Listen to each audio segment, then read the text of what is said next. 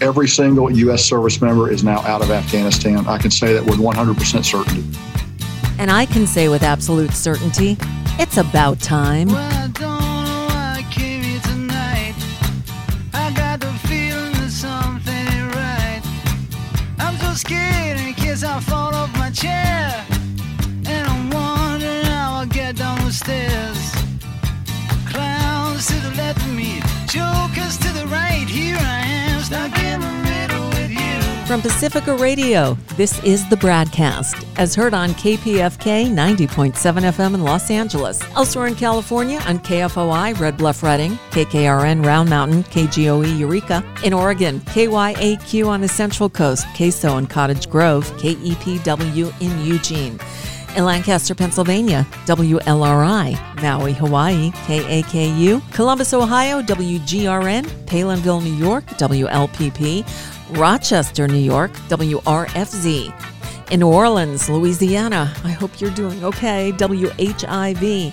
Gallup, New Mexico, KNIZ. Concord, New Hampshire, WNHN. Fayetteville, Arkansas, KPSQ. Seattle, Washington, KODX. Janesville, Wisconsin, WADR. Minneapolis, St. Paul, AM 950, KTNF. And coast to coast and around the globe, streaming on the internets, on the Progressive Voices channel, Netroots Radio, Radio for Humans, FYI Nation, NicoleSandler.com, Radio Free Brooklyn, Workforce Rising, No Lies Radio, Verdant Square Radio, and Detour Talk.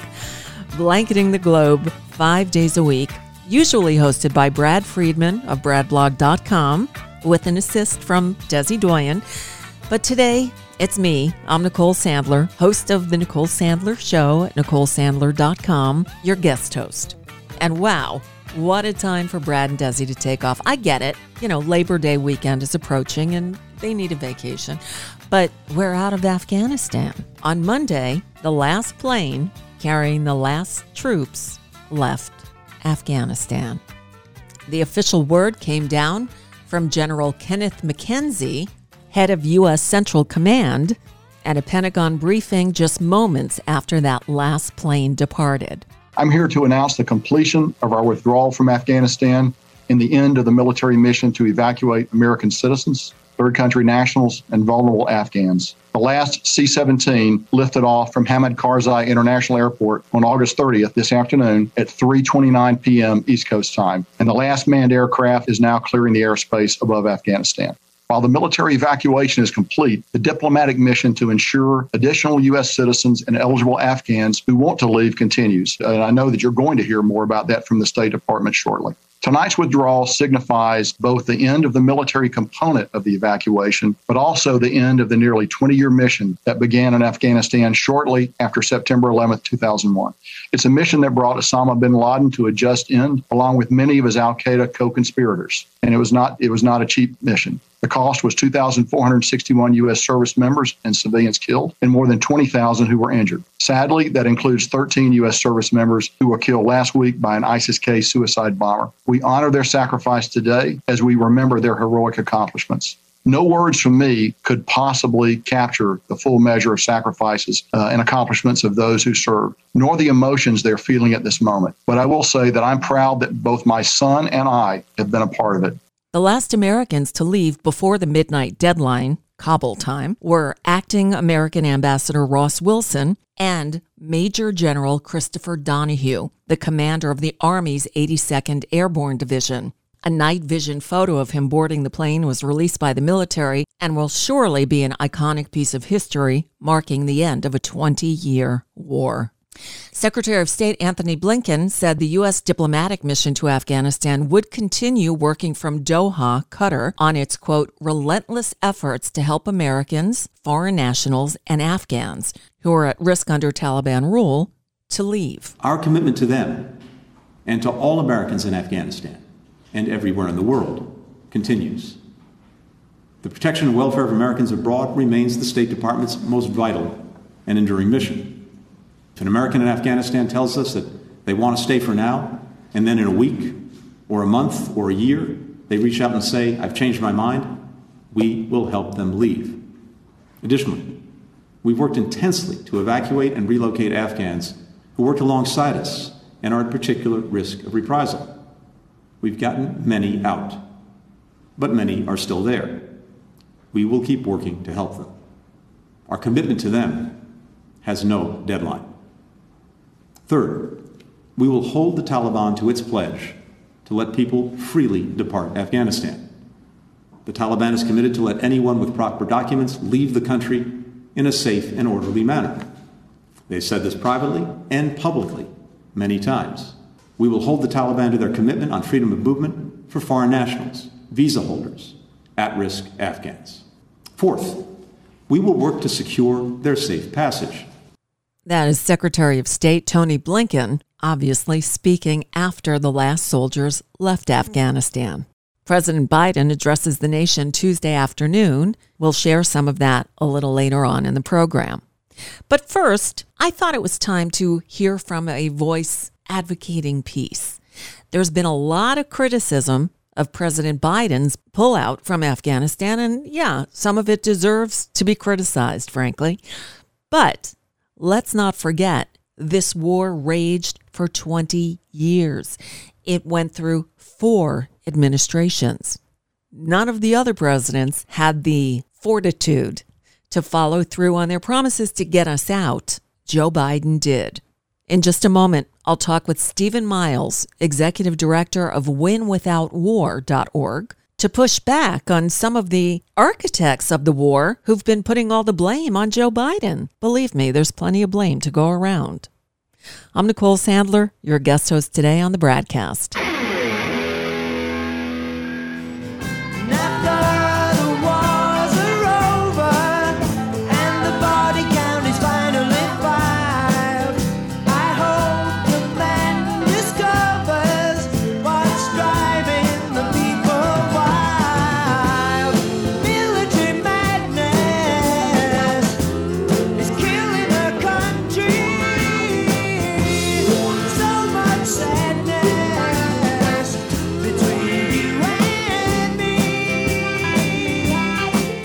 Welcome back to the Bradcast.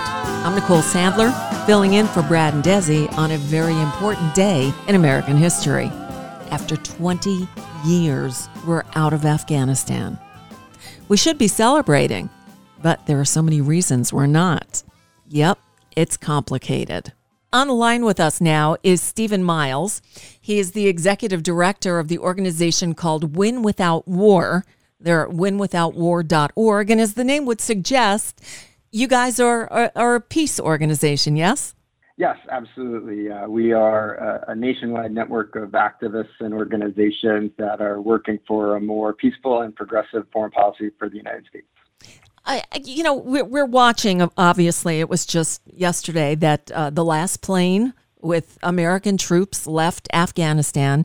For me, I felt a big sigh of relief. What kind of feeling did you have when you saw the photograph of the last soldier, who I guess was a general, actually getting on the plane?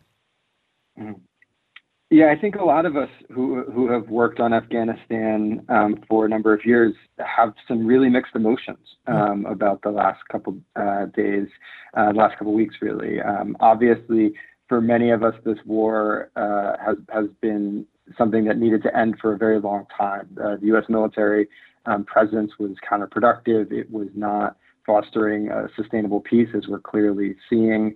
And the toll of this war, not just on, has been often talked about, obviously, the 2,400 plus U.S. service members who lost their life, the 20,000 plus who were injured, but the tens of thousands of Afghans who lost their lives, the hundreds of thousands who've had their lives uprooted over the 20 years of this war.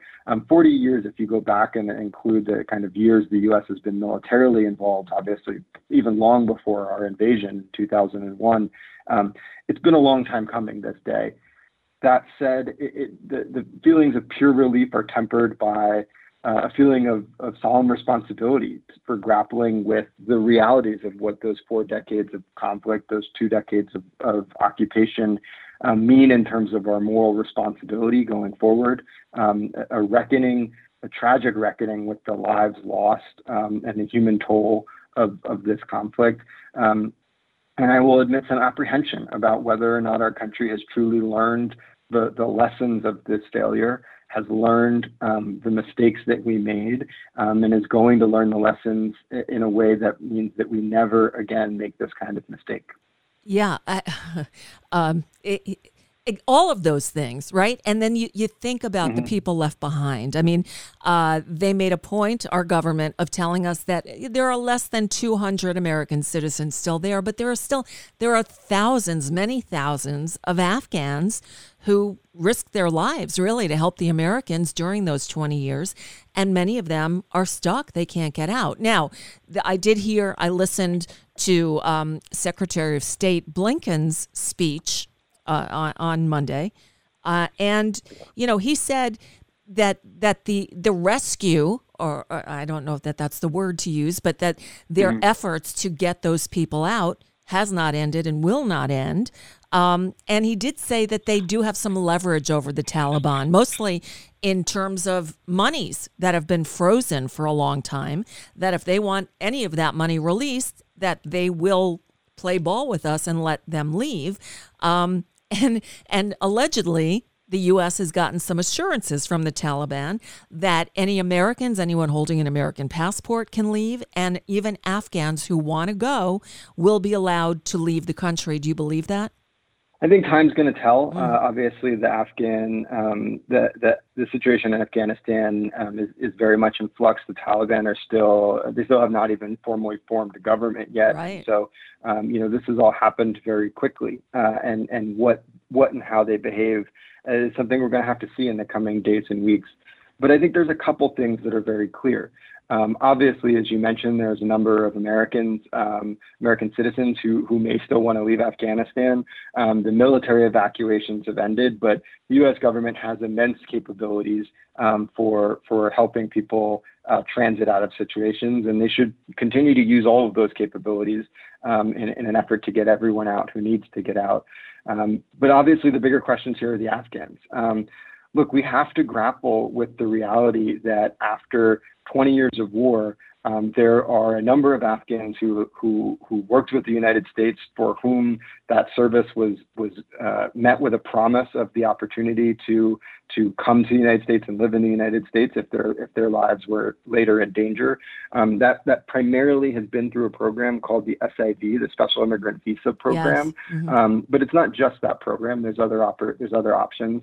And while the evacuations over the last 2 weeks have been an absolutely Herculean effort, over 122,000 individuals evacuated, the overwhelming majority foreign nationals, not American citizens. About 6,000 were American citizens, and the rest were citizens of other countries or Afghans.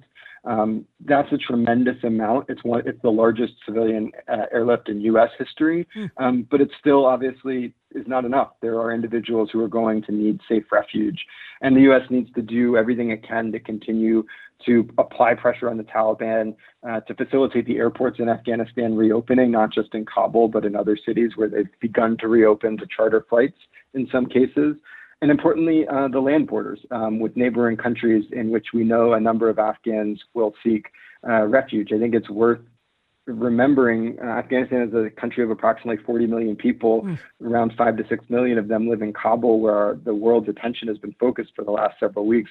But the vast majority of people don't live in Kabul, and that includes many folks who may need safe refuge. They were never going to get out in the evacuation at the Kabul airport. And the U.S. has a real obligation to try to get those folks out. But one really important point here is that no matter how many people are eventually evacuated, how many people are resettled as refugees, the overwhelming number of Afghans are going to remain in Afghanistan. There are tens of millions of Afghans are going to remain in the country. And Afghanistan right now is on the brink of a major humanitarian crisis that is in no small part thanks to the war that we have waged there for decades. It also is connected to the climate crisis and various challenges that Afghanistan's faced because of that.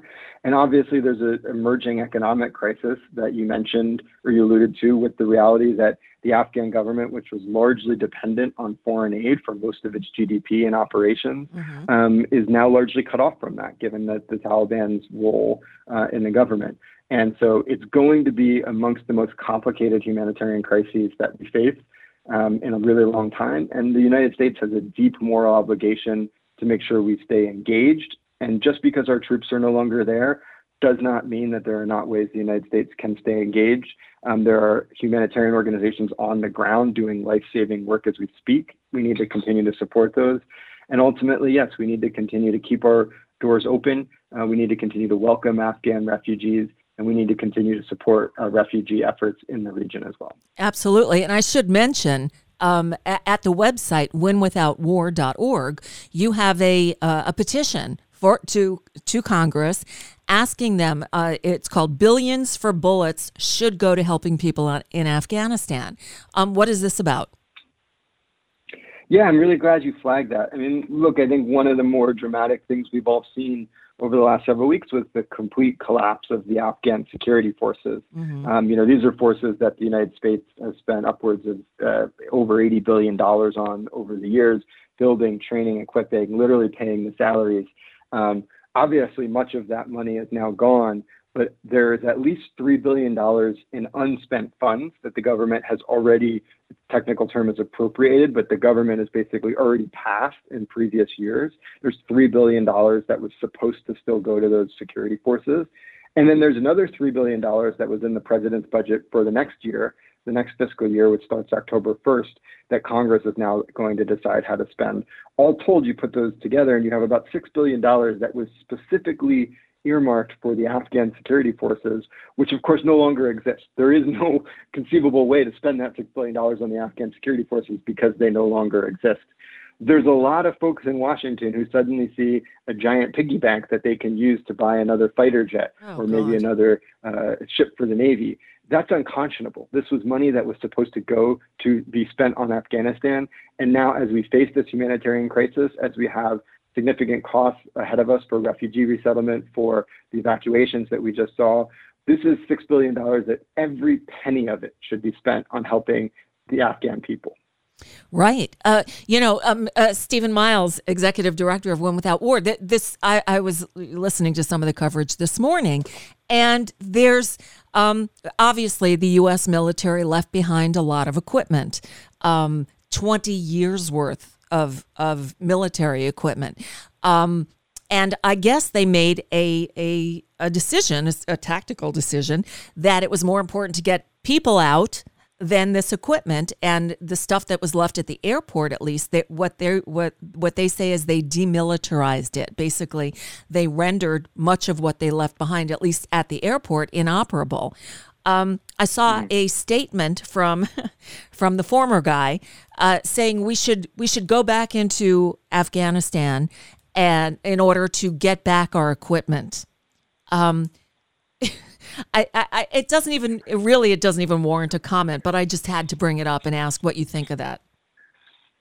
Yeah, I mean, look, I think no one has less credibility to talk about what should have been done in Afghanistan than Donald Trump. I think folks are rightly focused potentially on some of the mistakes that the Biden administration made in the final days here. And we also obviously need to remember that this war started under President Bush and continued under President Obama, and examine those mistakes.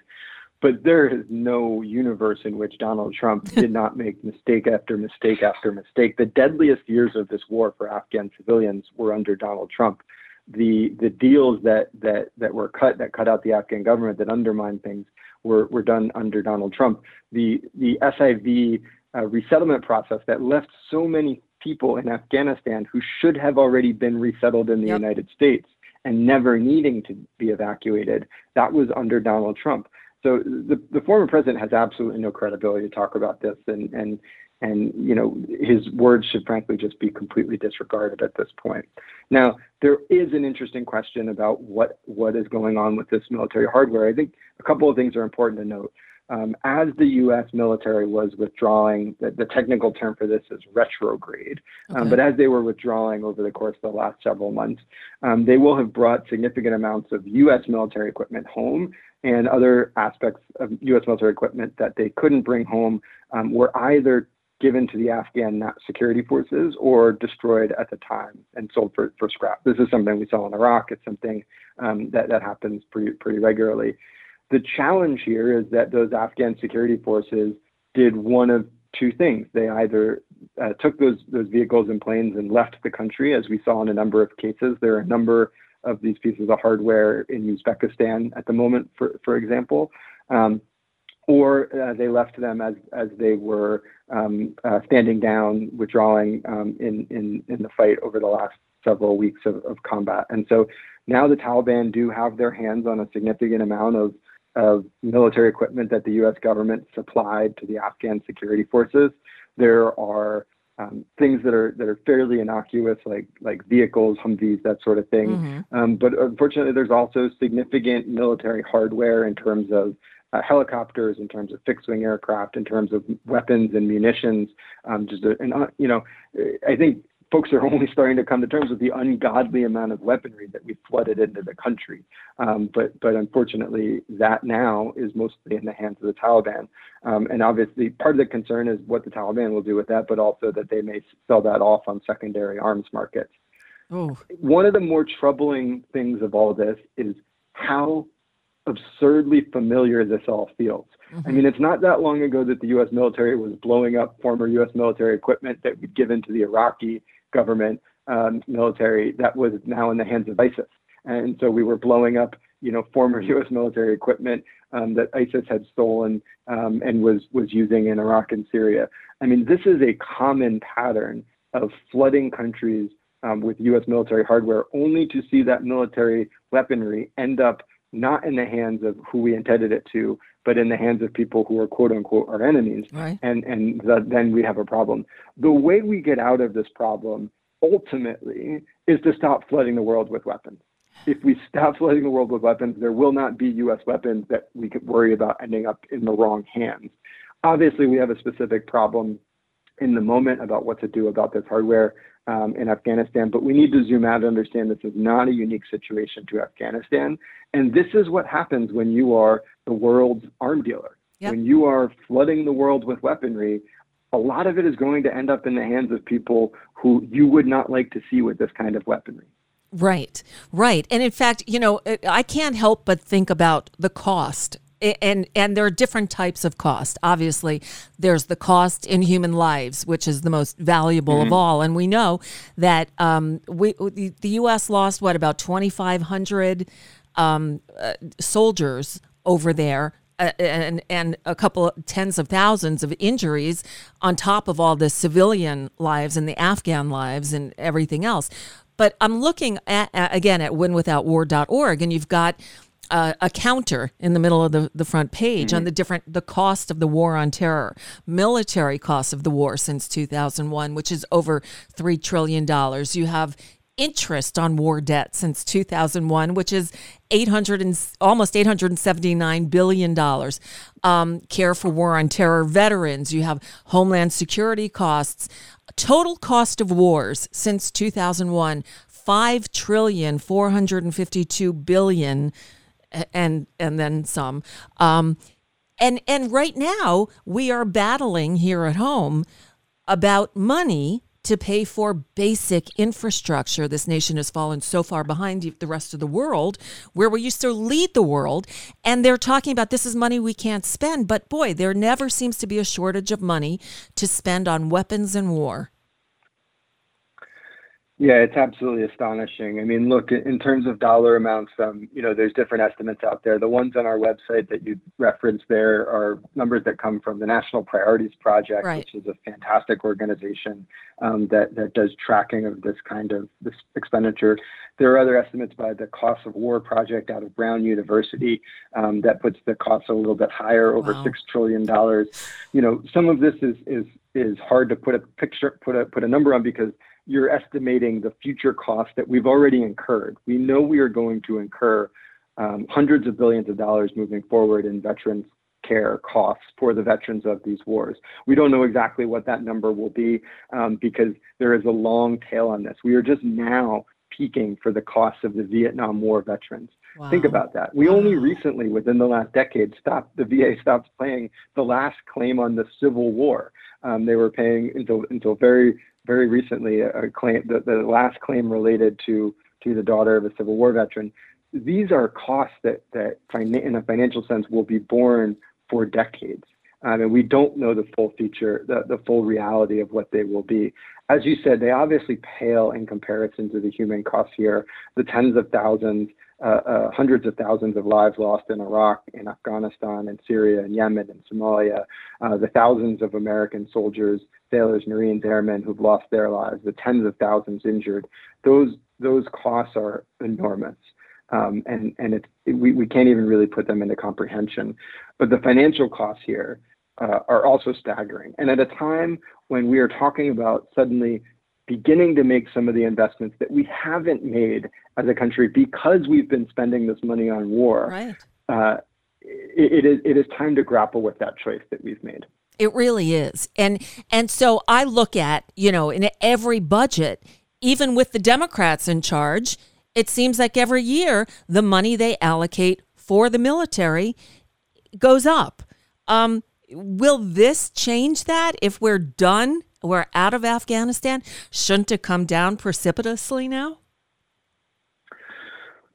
You would think so. We're I think the only country in the world that spends more on our military when we end wars than when we're fighting them. Wow. But nonetheless, no, we're on the verge of spending $750 billion this year for war. The president's budget, which we should note was larger than any budget that Donald Trump spent at the Pentagon, is not enough for Republicans. So they led an effort in the Senate to add $25 billion to that. That's $37 billion more than we spent last year. The House of Representatives is likely to follow suit tomorrow. I mean, this is we no longer have a military mission in Afghanistan, and somehow we're going to spend $37 billion more on war than we did last year. I mean, it is almost incomprehensible. The only years since World War II that we have spent more on the military than we are going to spend this year are a few years under Barack Obama that were the absolute peak of the wars in Iraq and Afghanistan, around 2010, when we had 150,000 plus troops in Iraq, 100,000 troops. We were drawing down our troops at that point in Iraq, but 100,000 troops in Afghanistan. We had well over 150,000 troops across the two of them. We were fighting two active wars at the time, and obviously spending a lot of money doing so.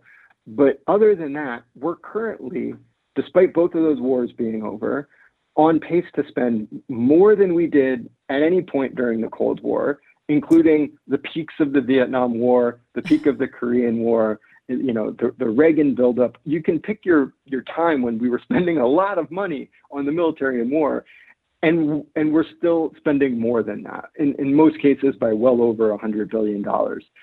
This is a staggering amount of money that we are spending on war in this country. And it is at a time when almost none of the threats we face as a society are solvable with the U.S. military. Right. There is no solution at the Pentagon for climate change. There is no solution to growing authoritarianism around the world. There's no solution at the Pentagon for right-wing domestic terrorism, for right-wing violence. We had an insurrection in this country, a deadly attack on the United States Capitol. Yet we are spending $750 billion to buy more fighter jets, to buy more aircraft carriers. These are programs that are so divorced from the reality of the threats we face. 600,000 people have died from the global pandemic. Fighter jets don't do much against the global pandemic, yet the budget that we put towards preventing the next pandemic is not even pennies on the dollar. It is fractions of a penny on the dollar compared to what we're going to continue to spend on war, even after these wars have ended. Could some senator or congressman conceivably introduce legislation to cut the military spending, since, as of yesterday, we are no longer actively involved in a war, allegedly, on paper anyway? And, I remember the days of Dennis Kucinich, who always lobbied for a Department of Peace. Are there any champions of peace in Congress today who might do something like that, who might stand up and say, wait a minute, we ended this war, let's cut that budget and put those monies to better use? Yeah, absolutely. In fact, we have seen a number of progressive champions in Congress making that exact argument. Two leaders in the House in particular, Congresswoman Barbara Lee and Congressman Mark Pocan, have been really outspoken. They've formed a caucus to work on this issue. Just as recently as earlier this week, they released another letter with their colleagues on this issue. They last year had legislation get a vote to cut the Pentagon's budget by 10%. They have been champions on this and are fighting the good fight here to do the right thing. We need more of their colleagues to join us. Yes. We need more Democrats to get on board. And unfortunately, what we ultimately need is for the leadership of the Democratic Party to be more concerned with progressive positions on this and what they need to do to get progressives on board than they are with Republicans. Because right now, what they're going to do is increase the legislation, increase the budget to get Republican votes because they don't want to cut it to get progressive votes. You know, ultimately, that is an absurd situation to be in. We have to build more power. We have to demand a different system. We have to fight harder for the change that we seek. But we do have some really great champions. And over in the Senate, Senator Bernie Sanders has been a tremendous leader on this. He had similar legislation last year to what was in the House. There is more work to be done. We have some great champions, new members of Congress, Cori Bush, Mondaire Jones, Jamal Bowman, have all been outspoken about these issues. We need more of them speaking up. We need to support them and rally around their calls for change. And we need to make sure that these voices only grow louder. Without a doubt. Stephen Miles, thank you so much for coming on the Bradcast and talking about this. It's, this is a weird day. The war is a 20-year war is over. Again, I feel a sense of relief mixed with, sadness for the people left behind. But I also am trying to stay realistic about it and know that they weren't in great shape before we got there. It's not like we went in and broke it. It was already broken. And we also went in fighting a losing battle. I mean, England first and the Russians next. There's a reason they call Afghanistan the graveyard of empires, because it very nearly destroyed us, if not nearly. This war took a huge toll on us across all areas, from money to human lives to our national psyche. I mean, the fact that we were at war in this country for 20 years with no way to win. How would we have won in Afghanistan? What would victory have looked like? There wasn't one. It's been very clear for a very long time that there was no U.S. military solution to the challenges we faced in Afghanistan. Yet year after year, we tried to bomb our way to peace in an absolutely futile effort. It is long past time we recognize that, and the president deserves our gratitude and support for recognizing that truth and ending the war, ending the U.S. war. Unfortunately, that doesn't end the challenges we face in Afghanistan. It doesn't end our moral obligation after using Afghanistan as a battlefield for 4 decades. It doesn't end the necessity of repaying the debt that we owe the Afghan people. There's going to be bills coming due in the future days, both in terms of resettling refugees from Afghanistan here, in supporting and alleviating the humanitarian crisis that we helped cause. And hard work to grapple with the lessons of what this war means. We long ago made mistakes that brought us to this point. Mm-hmm. Congresswoman Barbara Lee, who we talked about earlier, was famously the only vote against the 2001 authorization for military force that launched this war.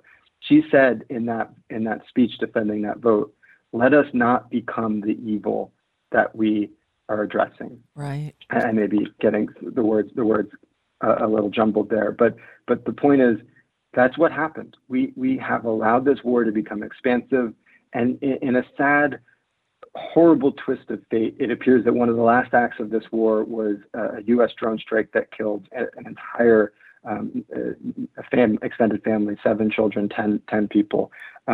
We need to understand that this war had dramatic costs. Well, without a doubt, but let me ask you about that, because that drone strike, if I'm understanding it correctly, took out a vehicle filled with at least one, possibly a few suicide bombers who were on their way to the airport to blow up more people, to kill more people. So the drone strike took out the vehicle, which then set off the explosions inside the car. And that obviously killed a lot of people in the surrounding areas. Is that on us? It's actually untrue. It's actually unclear right now if that's exactly what happened. Okay. That was the first official story. This happened in Kabul, where there are a number of reporters, and reports since then have indicated that the U.S. military's version of events may not have been accurate, that there may not have been a secondary explosion, that this may not have been actually an ISIS individual in this car. Oh, really? So we don't know the full details. And the reason I say it's ironic is because that is the reality of how this war has played out. We have seen time and time again attacks that we were told were combatants that turned out to be innocent civilians. We've seen attacks that did in fact target combatants, but in doing so killed a number of innocent people on as part of them. Look, the reality said long ago is that war is hell. Yeah. There is no way to fight a war that doesn't involve death, destruction, and killing. That is the defining features of a war. That is why this war needed to end. That is why we need to grapple with the horrible realities of what happened. And time will tell the specific details ultimately of this attack. But whatever the circumstances, whether it was a foiled a potential attack on the airport, or whether it was just a horrible mistake, the end result is that yet again innocent Afghan civilians bore the price of this war. Right. That's the story of this war. And that's what we need to grapple with. All the more reason for us to hopefully learn from this and know that that's what happens when you wage war. That's what happens when you go rain down bombs on anyone, a foreign country, anyone. People die. Innocent people die. Yeah. And may we never do that again. Stephen Miles, thank you again for your words of wisdom. I think they're much needed on a day like today. I really appreciate you joining us. Thank you. So, what happens next? After we end a war, we hear from the president. Joe Biden addressed the nation Tuesday afternoon. We'll hear some of what he had to say next. I'm Nicole Sandler of NicoleSandler.com, your guest host today on the Bradcast.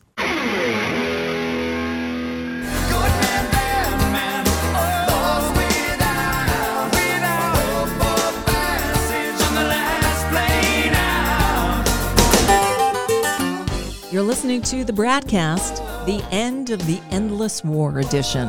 I'm Nicole Sandler, in for Brad and Desi today. I thought we'd end with as much of President Biden's speech about the end of the war as we can fit in before the end of the hour.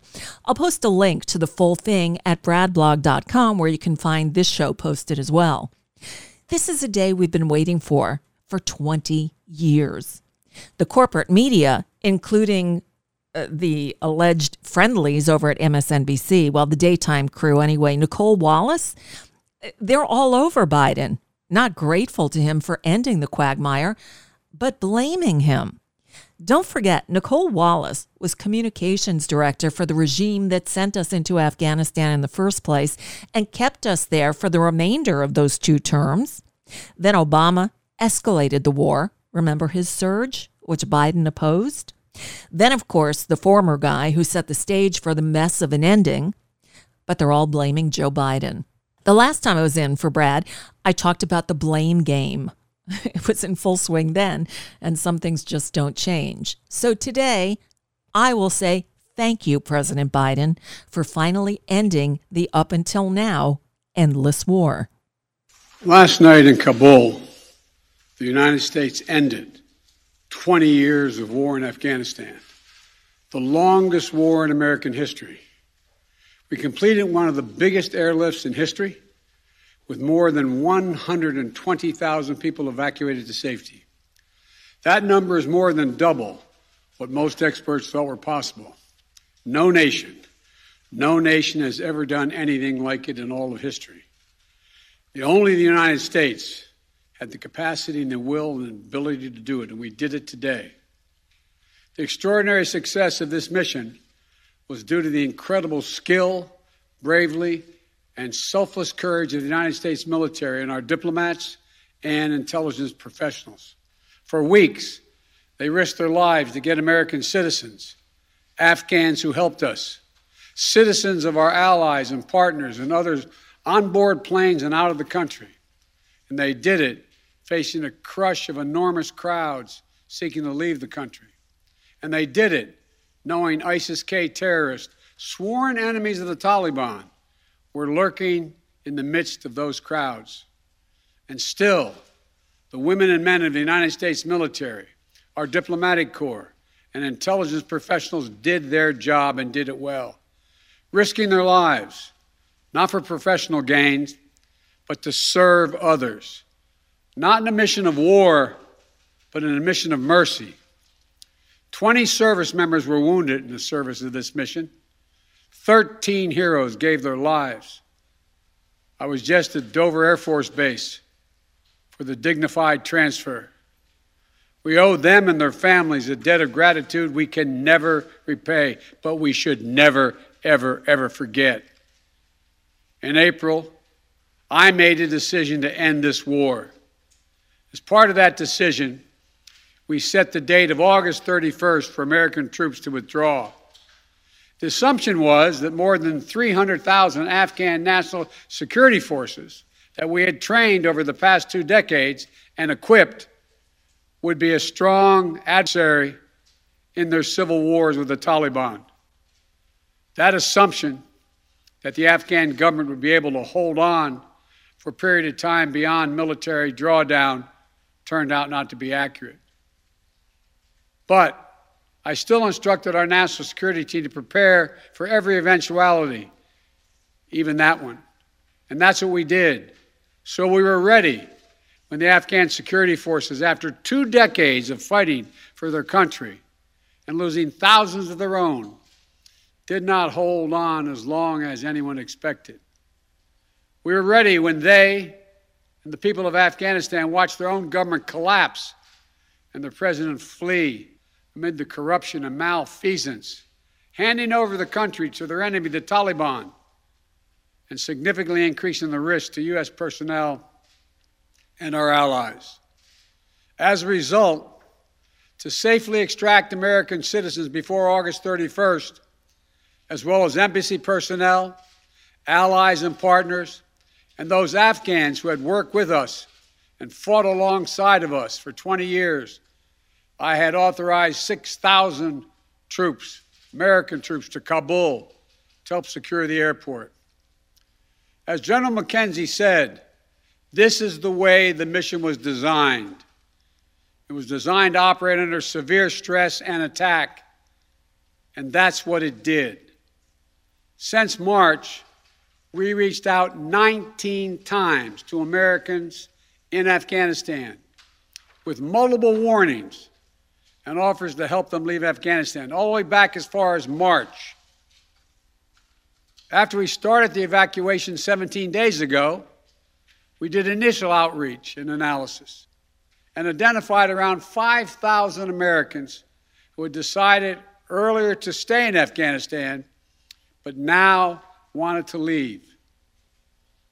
Our Operation Allied Rescue ended up getting more than 5,500 Americans out. We got out thousands of citizens and diplomats from those countries that went into Afghanistan with us to get bin Laden. We got out locally employed staff of the United States Embassy and their families, totaling roughly 2,500 people. We got thousands of Afghan translators and interpreters and others who supported the United States out as well. Now we believe that about 100 to 200 Americans remain in Afghanistan with some intention to leave. Most of those who remain are dual citizens, longtime residents who had earlier decided to stay because of their family roots in Afghanistan. The bottom line, 90% of Americans in Afghanistan who wanted to leave were able to leave. And for those remaining Americans, there is no deadline. We remain committed to get them out if they want to come out. Secretary of State Blinken is leading the continued diplomatic efforts to ensure safe passage for any American, Afghan partner, or foreign national who wants to leave Afghanistan. In fact, just yesterday, the United Nations Security Council passed a resolution that sent a clear message about what the international community expects the Taliban to deliver on moving forward, notably freedom of travel, freedom to leave. And together, we are joined by over 100 countries that are determined to make sure the Taliban upholds those commitments. It will include ongoing efforts in Afghanistan to reopen the airport, as well as overland routes, allowing for continued departure to those who want to leave and deliver humanitarian assistance to the people of Afghanistan. The Taliban has made public commitments, broadcast on television and radio across Afghanistan, on safe passage for anyone wanting to leave, including those who worked alongside Americans. We don't take them by their word alone, but by their actions. And we have leverage to make sure those commitments are met. Let me be clear. Leaving August the 31st is not due to an arbitrary deadline. It was designed to save American lives.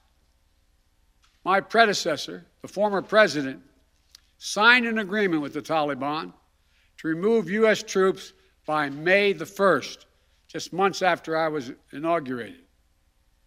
It included no requirement that the Taliban work out a cooperative governing arrangement with the Afghan government, but it did authorize the release of 5,000 prisoners last year, including some of the Taliban's top war commanders, among those who just took control of Afghanistan. And by the time I came to office, the Taliban was in its strongest military position since 2001, controlling or contesting nearly half of the country. The previous administration's agreement said that if we stuck to the May 1st deadline that they had signed on to leave by, the Taliban wouldn't attack any American forces. But if we stayed, all bets were off. So we were left with a simple decision. Either follow through on the commitment made by the last administration and leave Afghanistan, or say we weren't leaving and commit another tens of thousands more troops going back to war. That was the choice, the real choice, between leaving or escalating. I was not going to extend this forever war, and I was not extending a forever exit. The decision to end the military airlift operations at Kabul airport was based on the unanimous recommendation of my civilian and military advisors, the Secretary of State, the Secretary of Defense, the Chairman of the Joint Chiefs of Staff, and all the service chiefs, and the commanders in the field. Their recommendation was that the safest way to secure the passage of the remaining Americans and others out of the country was not to continue with 6,000 troops on the ground in harm's way in Kabul, but rather to get them out through non-military means. In the 17 days that we operated in Kabul, after the Taliban seized power, we engaged in an around-the-clock effort to provide every American the opportunity to leave. Our State Department was working 24/7, contacting and talking, and in some cases walking Americans into the airport. Again, more than 5,500 Americans were airlifted out. And for those who remain, we will make arrangements to get them out if they so choose. As for the Afghans, we and our partners have airlifted 100,000 of them. No country in history has done more to airlift out the residents of another country than we have done. We will continue to work to help more people leave the country who are at risk. We're far from done. For now, I urge all Americans to join me in grateful prayer for our troops and diplomats and intelligence officers who carried out this mission of mercy in Kabul and a tremendous risk with such unparalleled results. An airlift that evacuated tens of thousands, to a network of volunteers and veterans who helped identify those needing evacuation, guide them to the airport, and provided them for their support along the way. We're going to continue to need their help. We need your help, and I'm looking forward to meeting with you. And to everyone who is now offering or who will offer to welcome Afghan allies to their homes around the world, including in America, we thank you. I take responsibility for the decision. Now some say we should have started mass evacuation sooner. And couldn't this have been done in a more orderly manner? I respectfully disagree. Imagine if we'd begun evacuations in June or July, bringing in thousands of American troops and evacuating more than 120,000 people in the middle of a civil war. There still would have been a rush to the airport, a breakdown in confidence and control of the government, and it still would have been a very difficult and dangerous mission. The bottom line is there is no evacuation from the end of a war that you can run without the kinds of complexities, challenges, and threats we faced. None. There are those who would say we should have stayed indefinitely for years on end. They ask, why don't we just keep doing what we were doing? Why do we have to change anything? The fact is, everything had changed. My predecessor had made a deal with the Taliban. When I came into office, we faced a deadline, May 1. The Taliban onslaught was coming. We faced one of two choices: follow the agreement of the previous administration and extend to have more time for people to get out, or send in thousands of more troops and escalate the war. To those asking for a third decade of war in Afghanistan, I ask, what is the vital national interest? In my view, we only have one: to make sure Afghanistan can never be used again to launch an attack on our homeland. Remember why we went to Afghanistan in the first place? Because we were attacked by Osama bin Laden and Al-Qaeda on September 11th, 2001. And they were based in Afghanistan. We delivered justice to bin Laden on May 2nd, 2011, over a decade ago. Al-Qaeda was decimated. I respectfully suggest you ask yourself this question. If we'd been attacked on September 11, 2001, from Yemen instead of Afghanistan, would we have ever gone to war in Afghanistan? Even though the Taliban controlled Afghanistan in the year 2001? I believe the honest answer is no. That's because we had no vital interest in Afghanistan other than to prevent an attack on America's homeland and our friends. And that's true today. We succeeded in what we set out to do in Afghanistan over a decade ago. Then we stayed for another decade. It was time to end this war. This is a new world. The terror threat has metastasized across the world, well beyond Afghanistan. We face threats from al-Shabaab in Somalia, al-Qaeda affiliates in Syria and the Arabian Peninsula, and ISIS attempting to create a caliphate in Syria and Iraq and establishing affiliates across Africa and Asia. The fundamental obligation of a president, in my opinion, is to defend and protect America.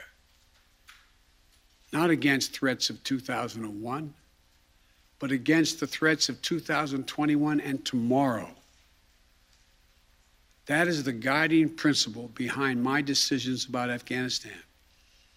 I simply do not believe that the safety and security of America is enhanced by continuing to deploy thousands of American troops and spending billions of dollars a year in Afghanistan. But I also know that the threat from terrorism continues in its pernicious and evil nature. But it's changed, expanded to other countries. Our strategy has to change too. We will maintain the fight against terrorism in Afghanistan and other countries.